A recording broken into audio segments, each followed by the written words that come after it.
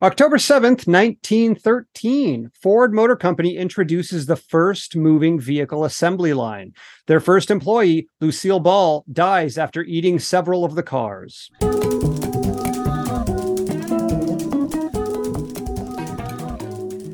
Hello, and welcome to The Revisionists. I'm Brian Flynn, coming to you live with a skeleton inside me.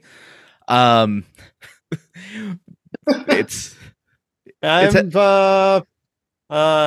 Zach De La Muertos Powers. It's I guess more like instead of Spooktober, the Dia de los Muertos build up. This is not an especially spooky topic, I guess. I mean, what's scarier than entrenched capitalism? Blah. I mean, a few things, but that's fair. But yeah, like spiders. Usually in October we're deep in Spooktober country, but because we've been away for so long, we're kind of just rolling through with our continued topic. So because I hope war is scary for you.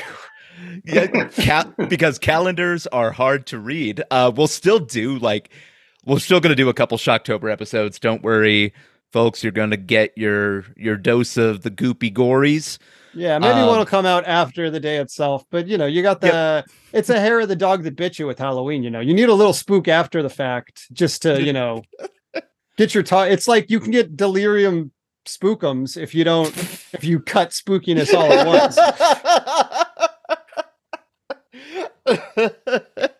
Yeah, and you have to go to the I'm trying to think of a horror pun on methadone clinic, but really not feeling good about where I was at with that. The good candy doesn't fail. There's a new revisionist to listen to. That voice, by the way, belongs to the corpse of Byron Gray. Love it. No notes.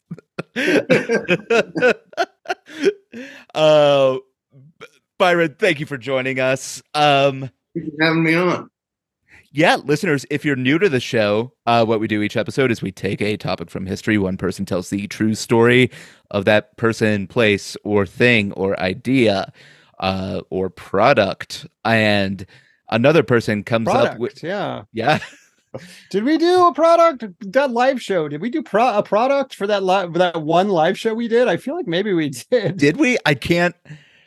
It's been so long. It's been like 7 years. This podcast has been going for a fucking long time. Yeah. We are shells of our former selves at this point. Yeah. And when we started, we were shells of the selves before that. So it's like Russian nesting selves that we've got going on. And I don't know how many more layers I got left, to be honest with you. I went back into your back catalog and listened to the Maximilian 1 episode, which had Katie as a guest. And that's right. You can just hear the lightness in your voice. Oh yeah. I mean, it's not just us. The world itself has decayed these years. Yeah. Oh man. Having a good time. There's no world weariness to be detected. There's no pandemics. I think maybe Barack Obama was still president for that. Oh, he was for sure. Yeah. I think, for sure. Yeah, we started before Trump. Oh yeah, that was a season 1 or 2 gem. That was like 20. That would have been like 2015 or 16. Long-time listeners might remember the episode where Trump won, and we just kind of sat around and were sad about it. With Christy Buckley and Janae Burris. Yeah. Yeah, that was something. We were like, let's record the day after election day. Surely it will be fine. I mean, we weren't the only ones in American society to look at November 4th, I think it was, and be like, that's probably going to be a totally good day. And now today we're recording not very long after Kevin McCarthy entered the finding out phase of the fuck around, find out continuum. So, I don't know how to feel about that. Yeah, me neither. Because it's either going to get much worse or be still bad. It's nice to see McCarthy lose, but it's sad to see Matt Gaetz win. Yeah. Yeah. There was, I believe it was Zach Reinert who posted something along the lines of, uh, is Kevin McCarthy 14 years old because Matt Cates just took him out? Which is, oh man. Listen, uh, broken clocks are still actually filled with Nazi pedophiles. It turns out in Matt Gates' case. I mean, the enemy of my enemy is still somebody I want to go down super hard and go to prison. So yeah. Oh man. I don't know if I finished explain. Yes, I explained what we do on the show. Typically, as we alluded to, this would be our spooktacular sort of typically this would be our spooktacular right now, where we talk about ghosts and goblins and wendigos and shit. yeah. Goblin, I mean, this was going to be the goblin episode. We'd never done goblins. It was scheduled for today. We said we got to bump the goblins. We had to bump goblins. It was not. Yeah, we were trying to book them while the WGA strike was still going on, and they were crossing the line, and we were like, we got to bump them. Yeah, unfortunately, we can't. It's also why we had to bump Drew Barrymore for an episode. Yeah. Thanks for filling in, Byron. Yeah, we were so excited when we got Drew. Thank God I'm no scab, but oh man. Well, this episode we are talking about Porfirio Diaz, the first proper episode of our Mexican Revolution miniseries, which will then take a 2-episode break to go into Halloween shit. Guys, producing is a fine art that I have elevated into something almost Dadaist in a way. But Byron, you'll be telling the true story. It's Brian's schedule is like jazz. It's the shows you don't record. It's the spooktaculars you don't. Well, then we've been on quite a run recently. Yeah. Listen, our Patreon is full of episodes that haven't even been recorded. If you wanna donate. But Byron, whenever you're ready, take it away. Jose de la Cruz Porfirio Diaz Mori was born in Oaxaca in 1830, roughly 9 years after the Mexican War of Independence was won, and just one day after the 16 de Septiembre. By the way, I'm going to try to pronounce stuff, and I'm going to fail. And there's no malice in that. No, of course not. We really need to just get a clean cut of one of us saying that and put it at the beginning of every single episode we ever do. Just a clumsy white tongue trying its best. I mean, it's better when we're talking about like Russians, because like, who cares? Yeah, and honestly, if it's Italians, it's active malice. Okay, fair enough. Active malice. And when we cover the Irish with their crazy ass names, and we're both Irish, it's fine. We're all Irish enough, right? Kind of, yeah. He was born in Oaxaca, where I just was a couple months in May. Great food, great times. I highly recommend you visit if you can. He was ethnically Don Porfirio, ethnically mestizo, like most Mexican people. So he's the son of a white Spaniard and partly indigenous mother. And throughout his career, he would appeal to his ancestry to win popular favor among the Mexican population. But there was rumors that he used various salves and powders to whiten his skin. So internalized racism. Oh man, I missed the salves and powders when I was doing my research. I love a salve and powder. It was they mentioned it on the Revolutions podcast. Yes, they did a couple episodes about. I highly recommend that. Was very helpful. Love that show. I will say the internalized and externalized racism of former like Spanish colonies is fucking wild. Like I posted this on Instagram for the last one. I'll definitely repost it again. But there's a whole like you could see a whole chart breaking down like in like 4x6 rows of like, here's all the different possible racial combinations we recognize and their different roles in society.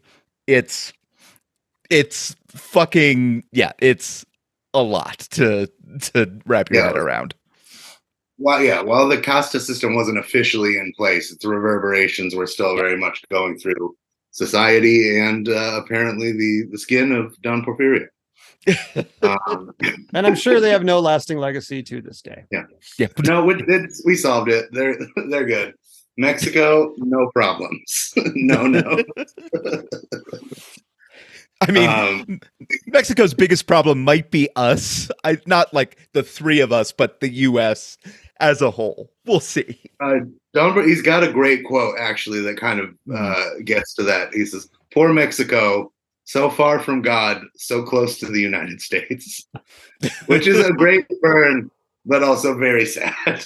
Yeah. Anyway, as a young man, he was inclined toward the priesthood. But then the invasion of the United States Army for the Mexican American War was a call to arms for young Diaz, and he joined up and fought in that conflict. Didn't have a as huge of a role there as he would come to have later on in other military conflicts. No official training, by the way, just joined up and decided to fight. The LAPD method of training. I think the LAPD and method is you watch all three Bad Boys movies. Yeah. Like you get a free Blu-ray of them, I believe. And to be fair, it's all PDs. That's just how they all do it. They make you watch LA Confidential, and if you think James Cromwell is the good guy, you get a badge and a gun.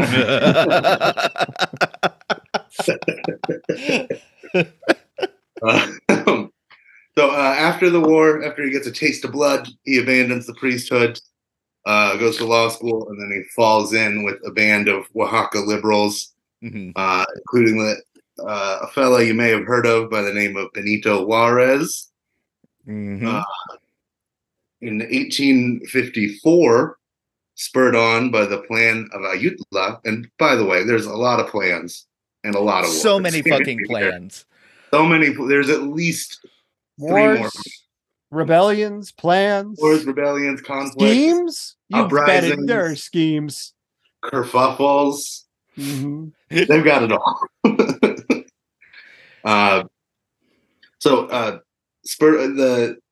Diaz joined another uprising that led to the overthrow of Santa Anna, the general who was you know who Santa Anna. Sort of like a dictator general. Yeah, it's one of those generals back. that becomes a dictator. It's going to be a running theme throughout.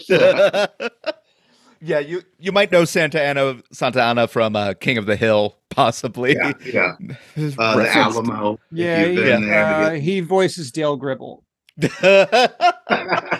Oh, R.I.P. Yeah. So after claiming victory, Diaz returns to Oaxaca to serve in local politics. Still, he's called to arms once more to fight in the Reform War. Another war where they enact some reforms after victory. It's also known as the 3 Years' War, and the conflict, which lasted from 1857 until 1861. So truth in advertising there, 3 years. We got to get more creative with these war names, to be honest with you, man. It's hard to keep. I even have it color coordinated where like each war is in pink. Can we bring in somebody to do some punch up on these war names? Like, no, you guys really got to hire her. I know that the WGA strike was going on, but get a writer to punch up these names. There's too many year wars. You're never gonna. You're never gonna win that battle. So the Reform War was triggered in part by a backlash to liberal reforms to the Constitution that limited executive power, scaled down the ranks and budget of the Mexican army, and codified the separation of the state from the Catholic Church. The liberals won another victory here, but they're man, what's that like? What liberal victories? Well, it was scuttled immediately by the invasion of France, so we don't know. Cool, Neither do they. Cool. So this is where the French invasion is where the rubber kind of meets the road for Diaz. This is where he rises to national prominence and becomes something of a folk hero. He personally leads the cavalry charge that breaks the French ranks at the Battle of Puebla, which is now commemorated with Cinco de Mayo. Yeah. I think commemorated is. Yeah, I mean, the way it's celebrated here is in Mexico. It's commemorated. Yes. In America, it's like the day when maybe you buy one of burritos every and get 20 drunk as shit. Corona drinkers knows.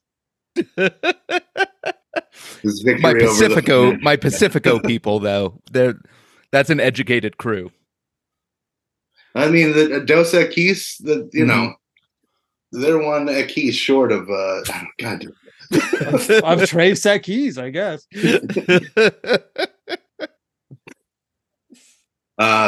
Okay, so he fought the French doggedly. They won several decisive battles after winning the Battle of Puebla, which was an inspirational rallying cry for the rest of the conflict. Let's see. Diaz was captured twice and escaped enemy captivity with Steve McQueen-like finesse. He also resisted a series of exhortations from supporters of the French Emperor Maximilian I to join the imperial cause and betray Juarez. He stayed loyal throughout the conflict. Mm-hmm. He eventually rose to the rank of general and led the conquering march into Mexico City, evolving from a folk hero into a national war hero. He decides to test his new power. Like a Pokemon. Yeah. The Pokemon. Yeah, he's the Blastoise. Yeah, he's the national Blastoise. But not quite strong enough to defeat the Mewtwo of Benito Juarez.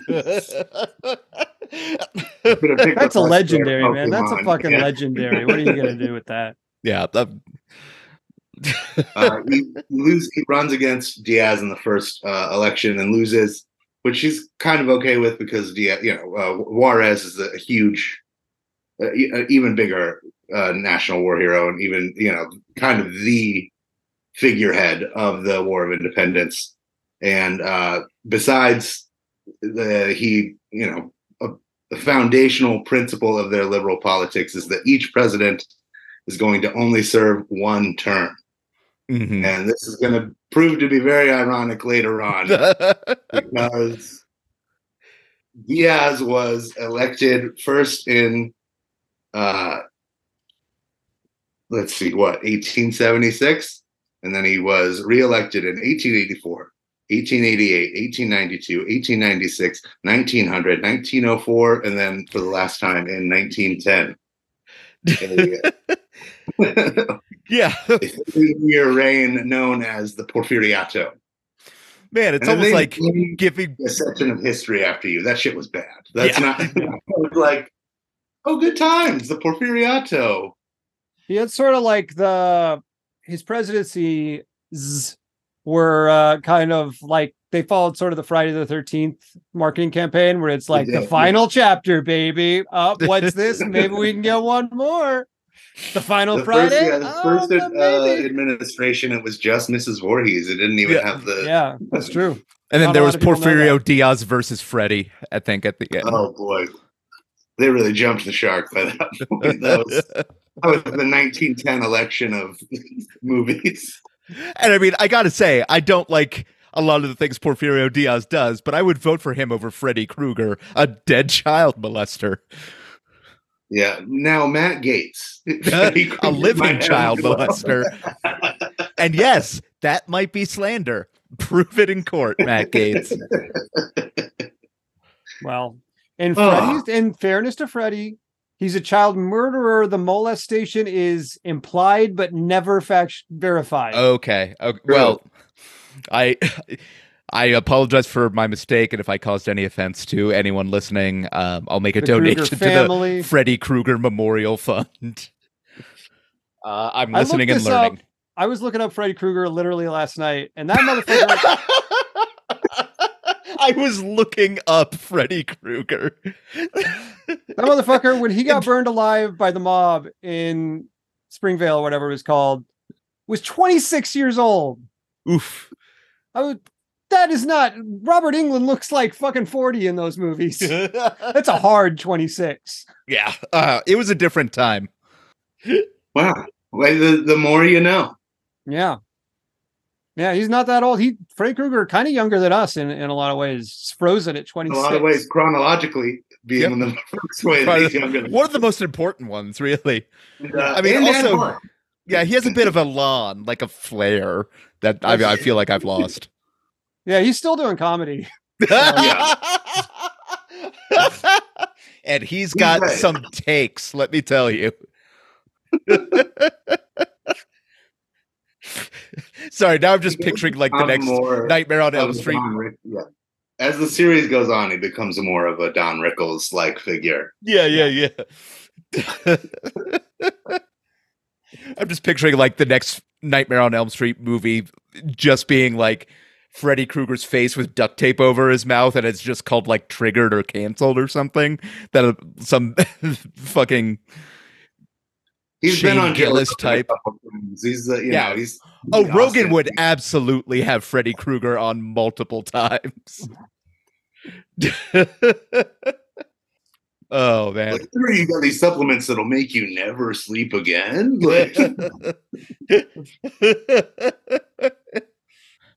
Gold never loses value, bitch.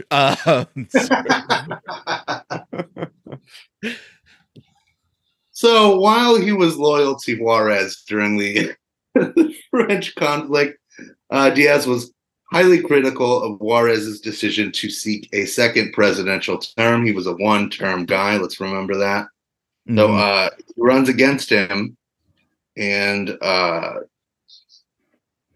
loses again. He loses to Juarez, and Juarez's vice president Sebastián Lerdo de Tejada, who assumes the presidency when Juarez dies in 1871. Diaz makes accusations of electoral fraud, formulates the Plan de la Noria, and after leading a brief armed rebellion, he faces defeat at the 1872 Battle of La Bufa, and Lerdo goes on to serve out the rest of his term, and then, earning the consternation of Diaz yet again, decides to run for a second term. And if we know one thing about Diaz, he does not fuck with second terms. No. But he does kindly kind of give Diaz a pardon for like his little rebellion in there. He's kind of like, bygones are bygones. Yeah, but during his rebellion, he's just like, just go back to Oaxaca for a little while. And Diaz does that, but he also goes north to the United States to solicit support for any future rebellions he might like to enact. And so he goes Wait. The United States would support a rebellion in Latin America against an elected government? Only if it's in their economic interest. And all right. Make it worth their while. You know, you're making it sound like tired and played out, but you got to remember this was one of the original supporting an overthrow of a democratically elected Latin American government. Like they were just getting into it. This was before it was played out. This was before the School of the Americas was a twinkle in anyone's eye. Yeah. So he goes to New York, New Orleans, and Brownsville, Texas, and creates relationships with American industrialists and financiers who see the opportunity to plunder Mexico for its labor and natural resources and sign up. And they support his rebellion or his campaign against Lerdo's second term. And he overthrows Lerdo. Wait. There's another plan. Sorry. He forms the plan of Tuxtepec, and then the denouncement is insufficient to prevent his reelection, but he claims a decisive victory over Lerdo at the Battle of Tecoac, once again occupying Mexico City and sending Lerdo into exile. In an attempt to remain, so he serves his first term, and all of those American supporters get their beaks wet. They get concession, like railroad barons get concessions to builds. They get exclusive contracts. The first railroads that go up they connect American cities to Mexican cities, and somehow they drag their foot on the cross-country connections between intra-Mexico connections.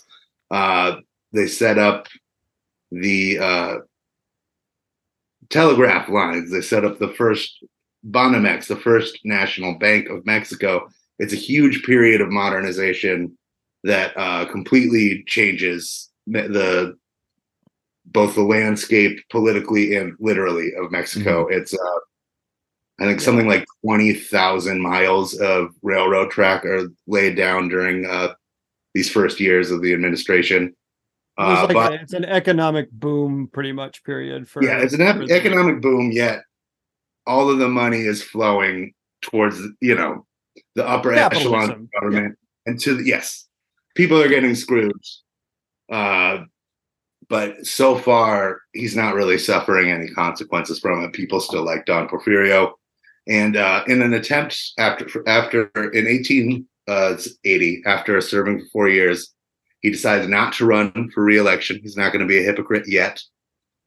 And in a pretty staged, managed election, his handpicked successor, General Juan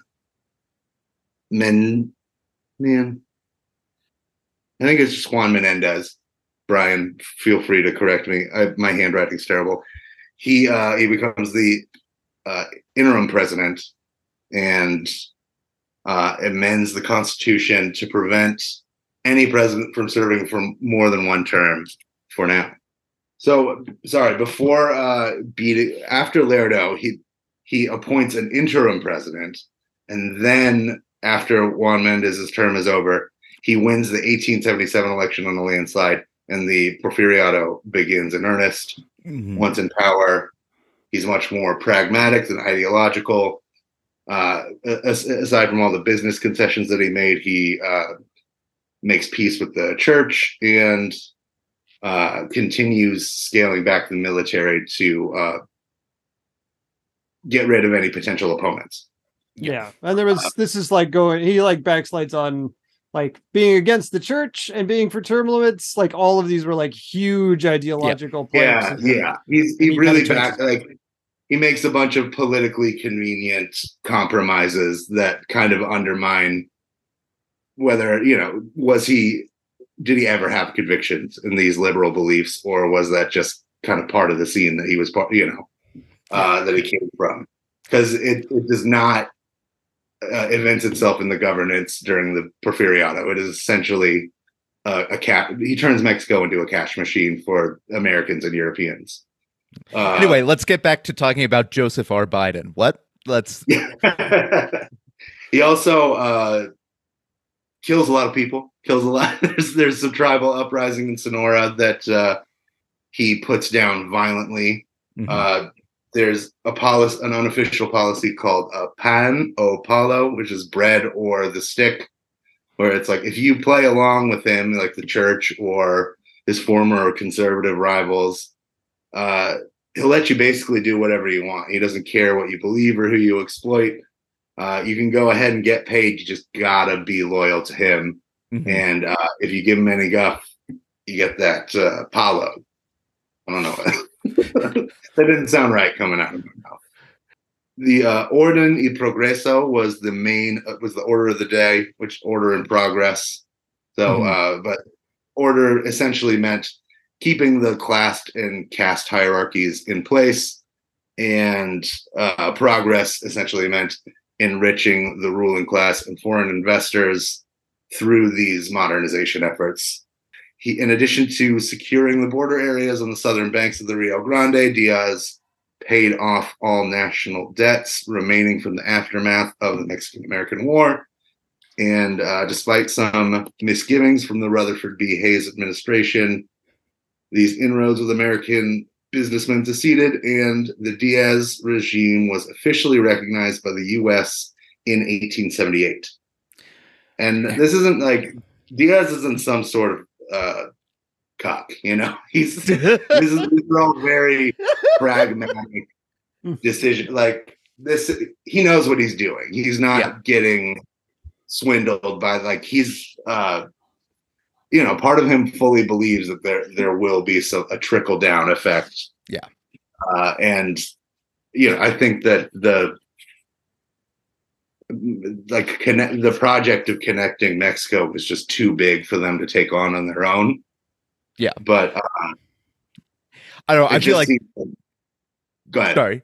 I feel like there's sometimes like a dumbing down of like anyone from a country in the global south, especially, where like when people are talking about the US and like capitalist interests taking advantage of their concessions, it's not like they're just tricking them. Like they're also getting, those leaders are like, and the ruling class in those countries are getting something out of it too. And the leaders during the Porfiriato became very rich. Particularly his direct successor. I'll get to that in later, but a lot of these, he avoided backlash for a lot of this stuff. This was another element of his political savvy, is that after his first term, he appointed a successor, and during this interregnum, a lot of the banking and railroad stuff really started happening in earnest, and people started seeing the consequences of it, and his successor suffered the backlash rather than Diaz himself. So he swept back into office after the shit kind of hit the fan. I think I said these businesses are all basically monopolies, by the way. I think I've said that. It's said of Diaz at the time that he is the mother of foreigners, but only the stepmother of Mexicans. So, Man, someone was watching Pornhub, I guess. I was gonna say, he's not the one getting fucked. They are.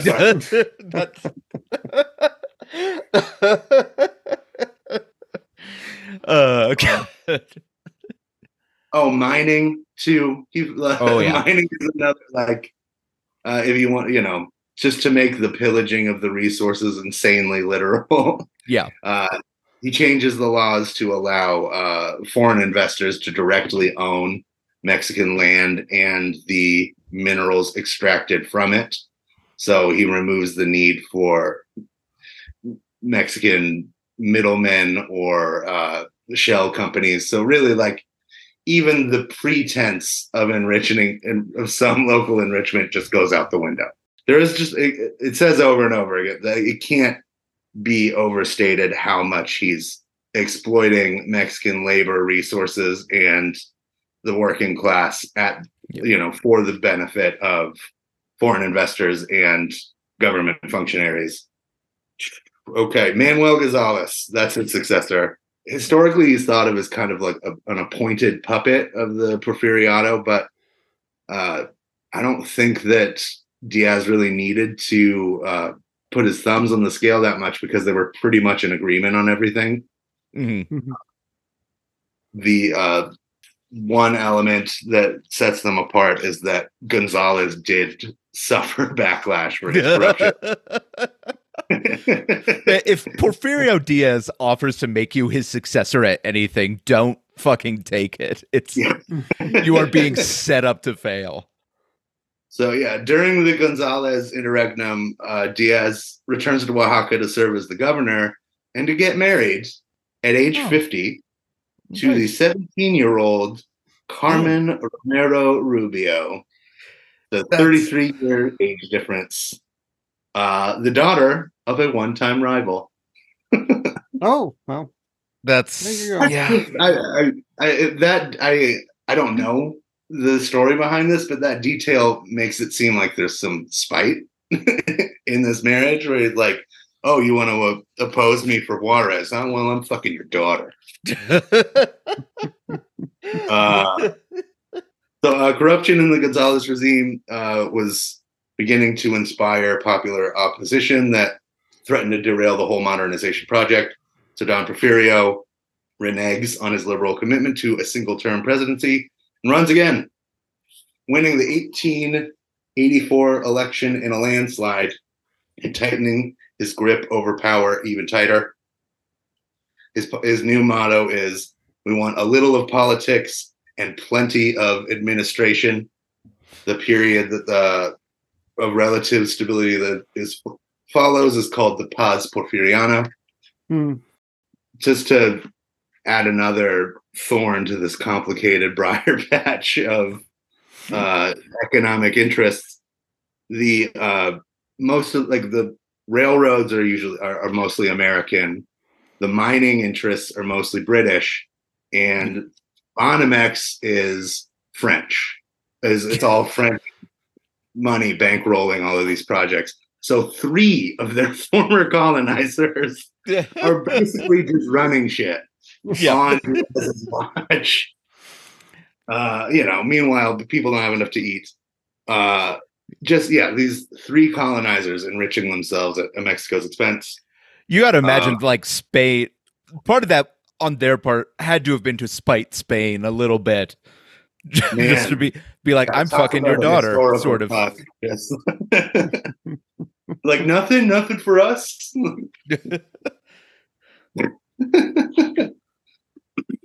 So after winning re-election this time, Don Porfirio changes the constitution and allowing him to run again.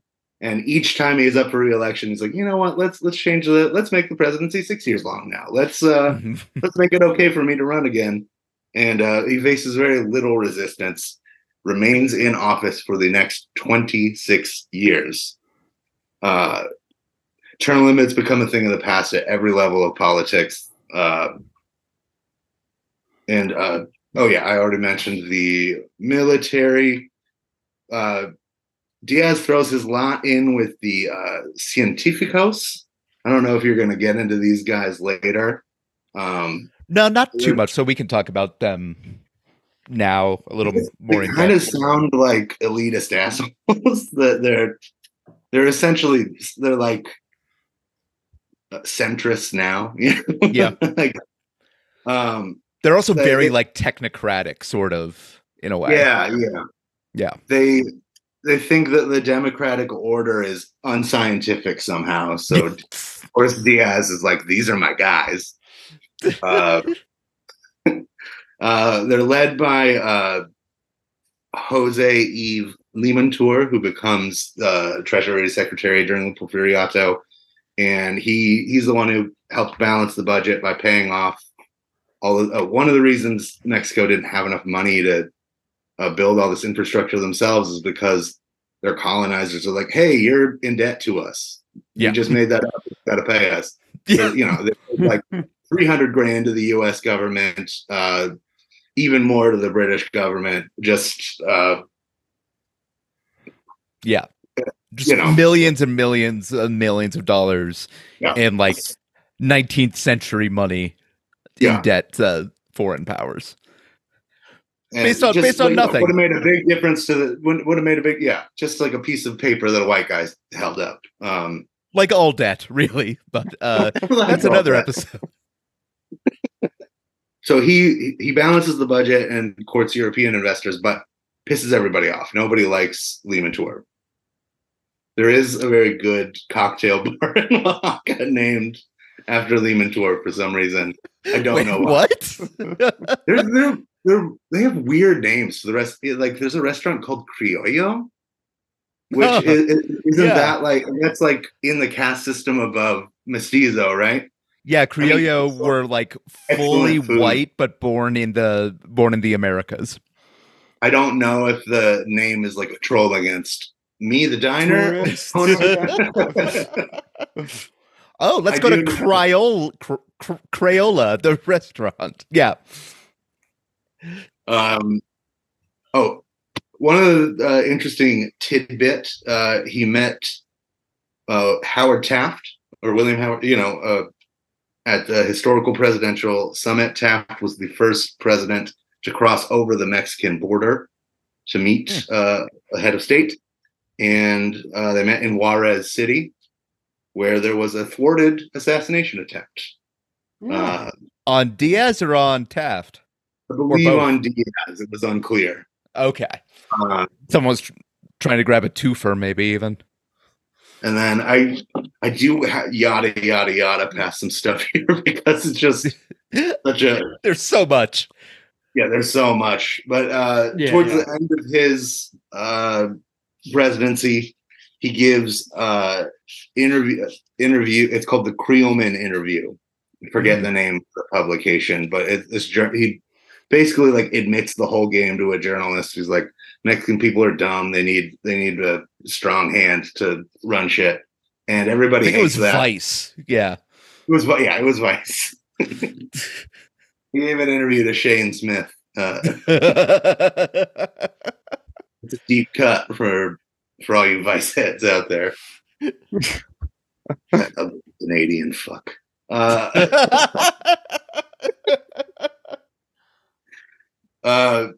So in the it looks like the assassination attempt was on both of them. On both. Yeah, I wanted to kill both of them. I mean, killed two presidents with one bullet. Yeah, and he got pretty close to them. You probably would have needed more than one to pierce the rib cage on Taft. You got to put Taft in the back. Yeah. You got to aim for the mustache and old Tafty. Yeah. That's the like glowing eye in Zelda. You have to hit it.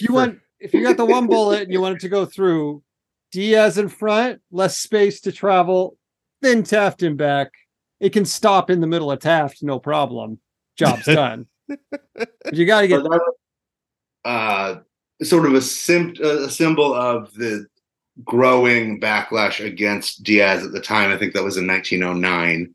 In 1910, he's running for re-election for the final time, and he sees that his opponent, Francisco Madero, is gaining popularity, so he just has him jailed, as one does when you don't like your opponent. And then he wins re-election on a landslide, but allegations of fraud follow him and lead to the plan of San Luis Potosi, our final plan here. And the violence surrounding this transfer of power is considered the opening salvo of the Mexican Revolution. Diaz abdicates from office in 1911 and lives out the rest of his life in exile in Spain. And that's what I have for now. Is there anything you want to add for context, or? Well, just one thing, because I think it's a very fun miscalculation on his part. Because like he is getting sort of increasingly like paranoid of his vice president as he gets older, because like a lot of people are like thinking like, oh, maybe he'll die in office and then we'll have a new president. And so he gets in sort of a habit in his last couple terms of trying to pick like someone very unpopular and disliked to be his vice president.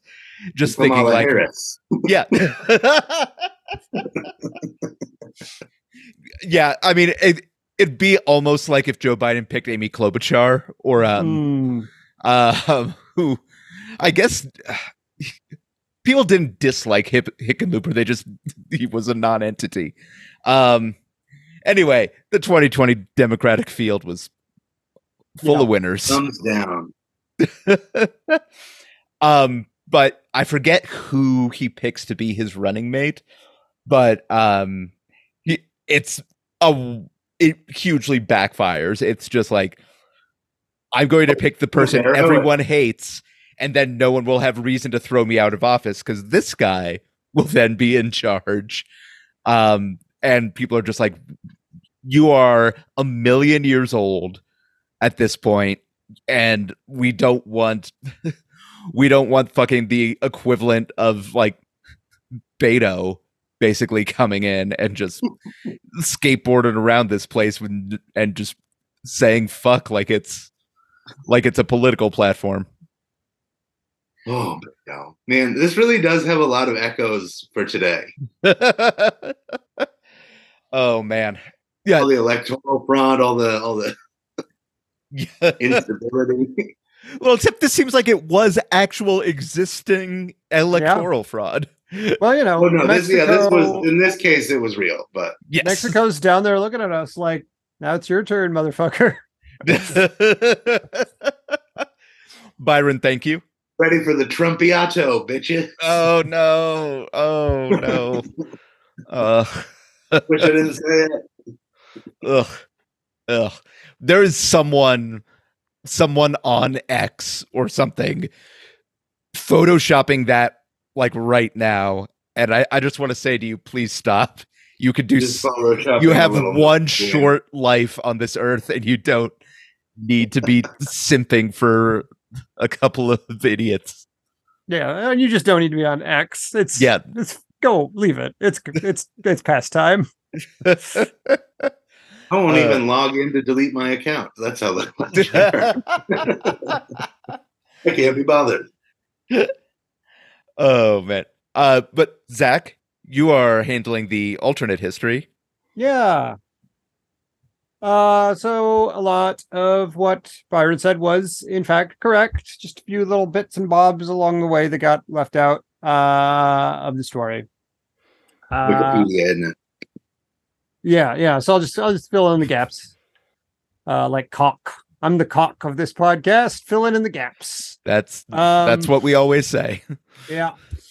So Porfirio was born to a father who worked in mining. Sort of a humble profession. It's, it doesn't offer a ton in the way of advancement for young, sort of impoverished children. But shortly, I'm sorry, I'm just picturing like a career-minded child going into the mines. You need to get a leg up in this world. You can advance into Black Lung. Sure. I'm doing LinkedIn learning.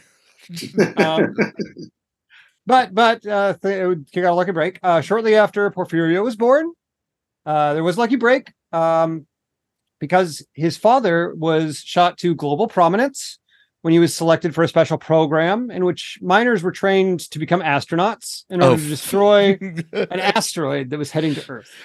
Unfortunately, his father had to stay behind to ensure the detonation went as planned. After, if I recall correctly, Steve Buscemi did something cowardly or something like that. And that part of history is very vague. The record. That's Con Air. Yeah, I thought Buscemi was a hero. Somebody does something wrong, and his father had to stay behind. Like, this part of history is very vague. The records have not been seen for like 20 years. But the records are apparently streaming on something called Sling. So if you want to see the records, you can. But as far as I know, they haven't been seen for 20 years. Anyways, Porfirio had a largely normal childhood after that.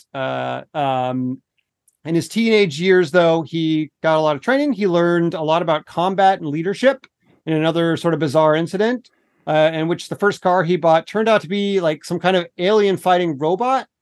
And it, along with his robot friends, taught him how to lead and fight. And they had to fight off other robots, and they had to pee on John Turturro. That's so weird. It's so. Also, I wish that movie was called Robot Friends. And he also met his wife. Let's say at that time, sure, why not? She was fixing her car in an exaggerated, sexy way. I also think this happened holding the wrench with her vulva. What? Yeah, something like that. Why would I say that? I think this happened like 5 or 6 more times, but again, the records are vague because the first record wasn't very good. Apparently, the other records got even worse Rotten Tomatoes scores, so I'm not familiar with the other records. You say Rotten Tomatoes? But yeah, sure. It's a different thing. That's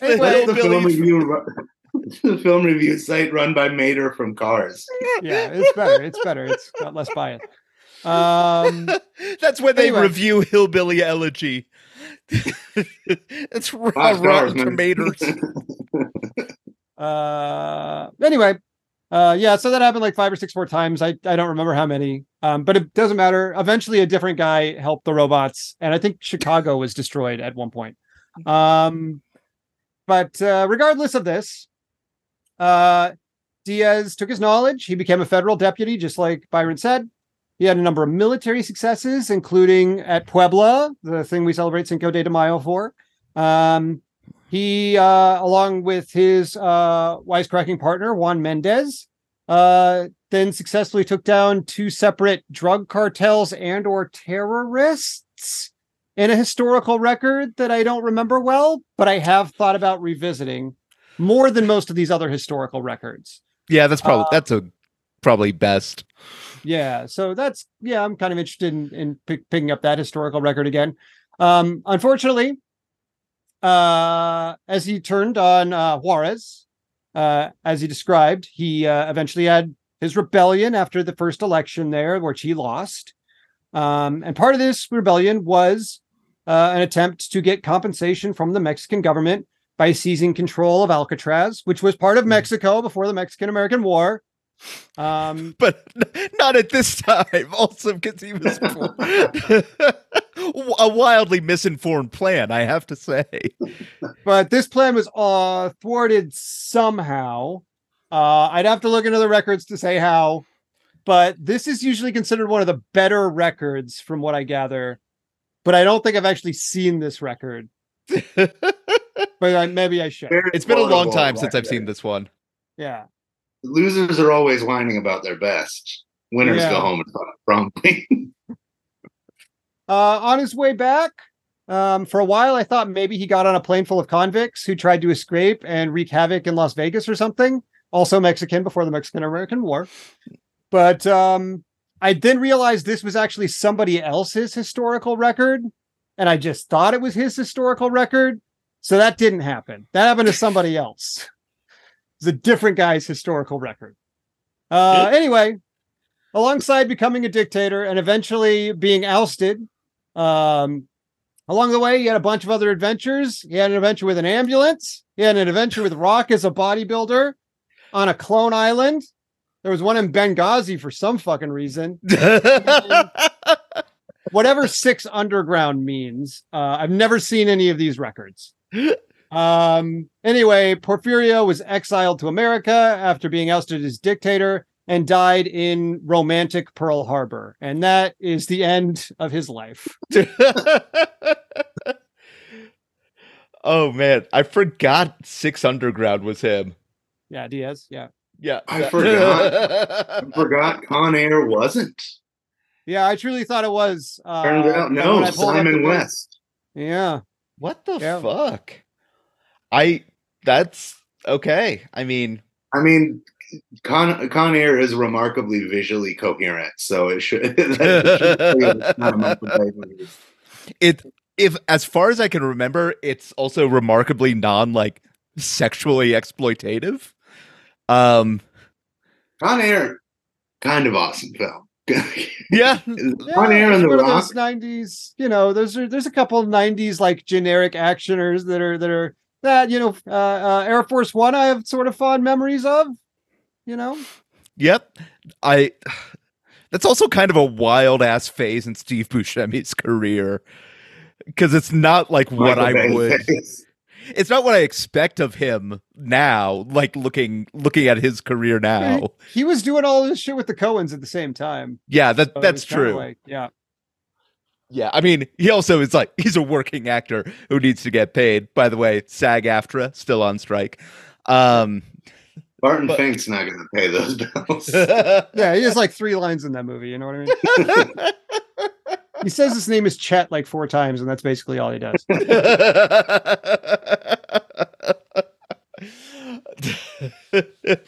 It's also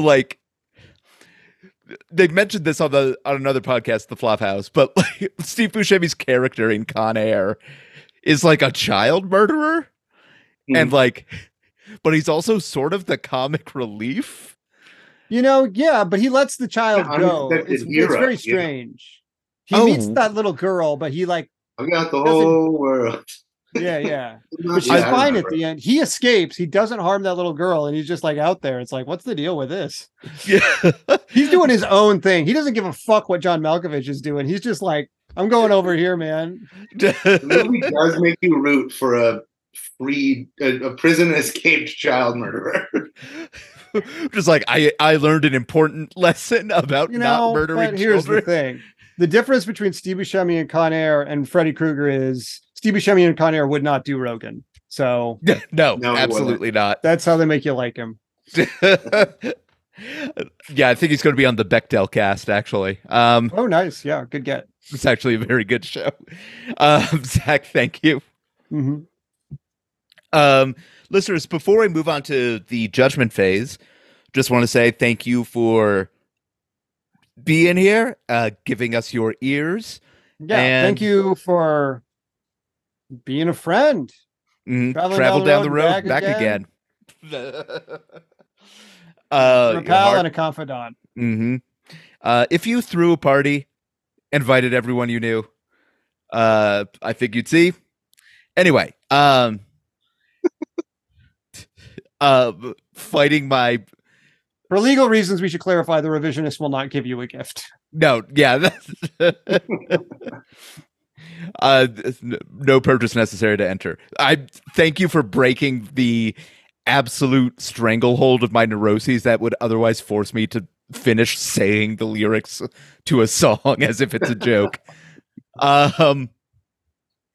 But yeah, you can follow us on Instagram. Just search for Revisionist Podcast. And nowhere else now, because Twitter ceased being the even semi-enjoyable platform it was a couple years ago. I have a Blue Sky that I have not posted anything on yet. So there is technically a Mastodon. Good luck finding it. I can't, and I made it. So we'll see how that goes. Byron, did you want to plug anything, talk about anything, mention anything near and dear to your heart? I on a hiatus from performing, but I might be on Jeopardy. Like I did the practice test, yes. And then I a callback audition, and then I did 2 practice games. So now I'm in the contestant pool. Yeah, and they'll call and be like, "You did something similar a while ago, right?" Yeah, I'm still in the contestant pool. I think for another, I have 6 more months left before I can audition again. What if they put us in the same episode? Oh man, God. Brother versus brother. It was in the Zoom audition. It was 7 guys that looked like us. Of course it was. Well, I hope you get on, and I hope they ask you a question about Porfirio Diaz. And I hope you get it wrong, because that would be very funny to me. Oh man, that would come in handy. I hope so too. But yeah, that's all I've really got to plug at the moment. Cool. Zach, you co-host the Movie Trap podcast. Yeah, we're also on sort of semi-hiatus because fucking life is life right now. But we're trying to occasionally release episodes.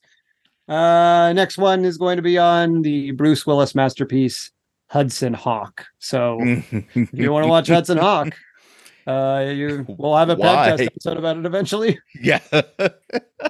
Probably for Richard E. Grant and Sandra Bernhardt, I would say. That's fair. Yeah.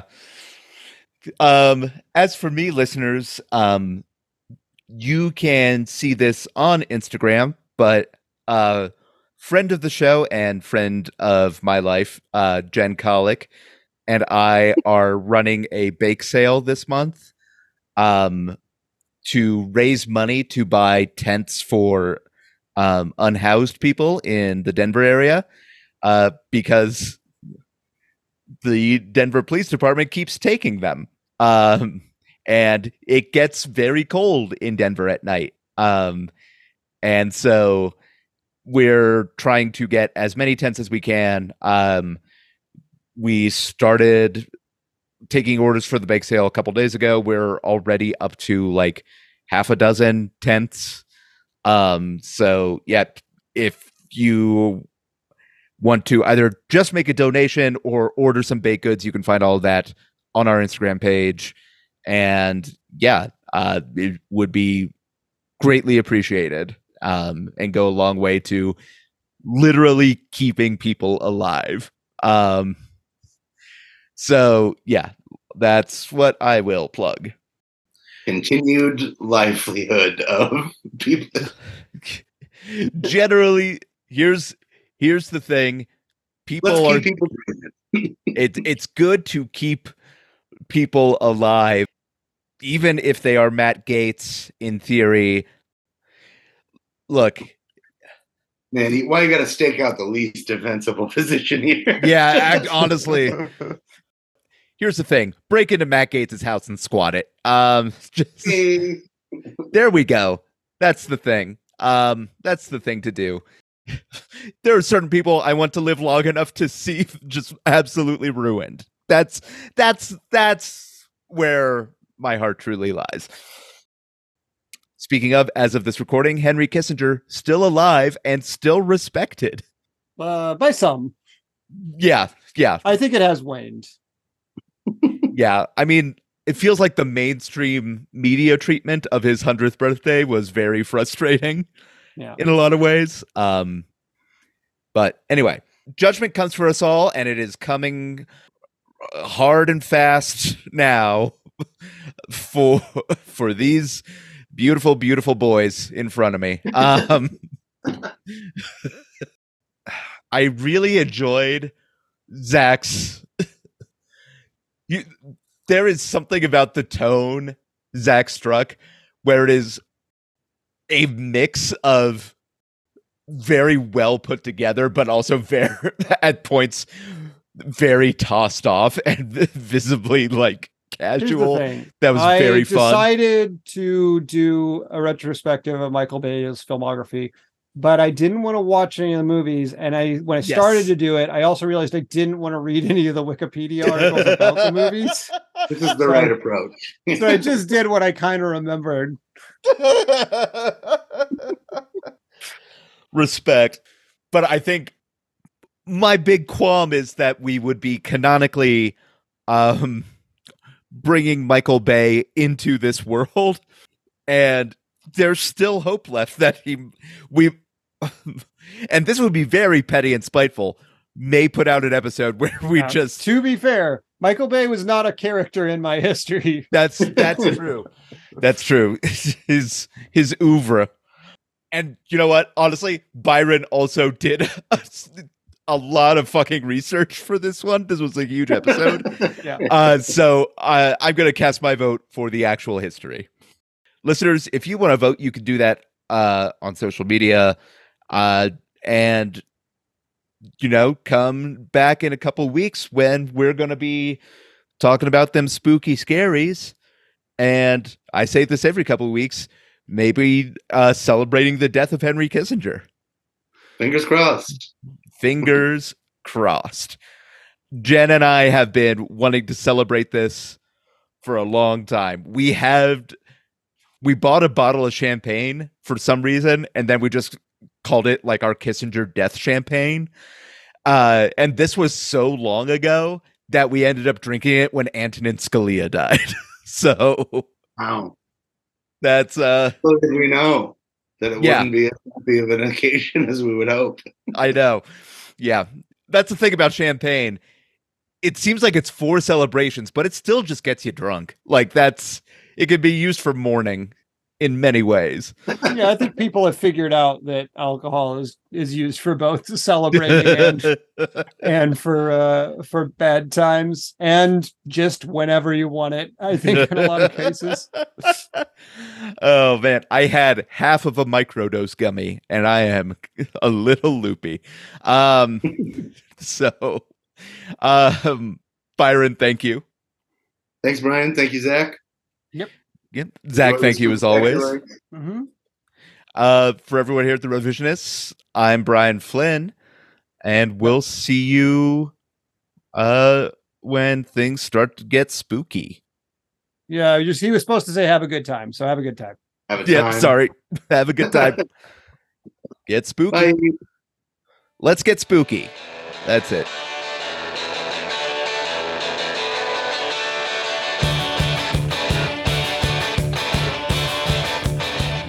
October 7th, 1996.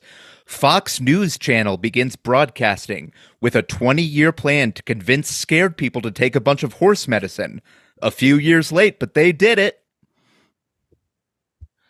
October 7th, 1996. Fox News Channel begins broadcasting, revolutionizing American media, a technically true statement that can't be fact-checked. One more. October 7th, 1763. King George III issues a proclamation closing indigenous land beyond the Allegheny Mountains to white settlement, leading George Washington to coin the phrase woke mind virus. All right, I got just a few. October 7th, 1996, Fox News Channel begins broadcasting. Many feel a great disturbance, as if millions of boobers cry out in anger and are suddenly estranged from their children. October 7th, 2001, the U.S. invasion of Afghanistan begins, starting the longest war in American history. Lockheed Martin is currently workshopping a sequel and hoping to double the runtime.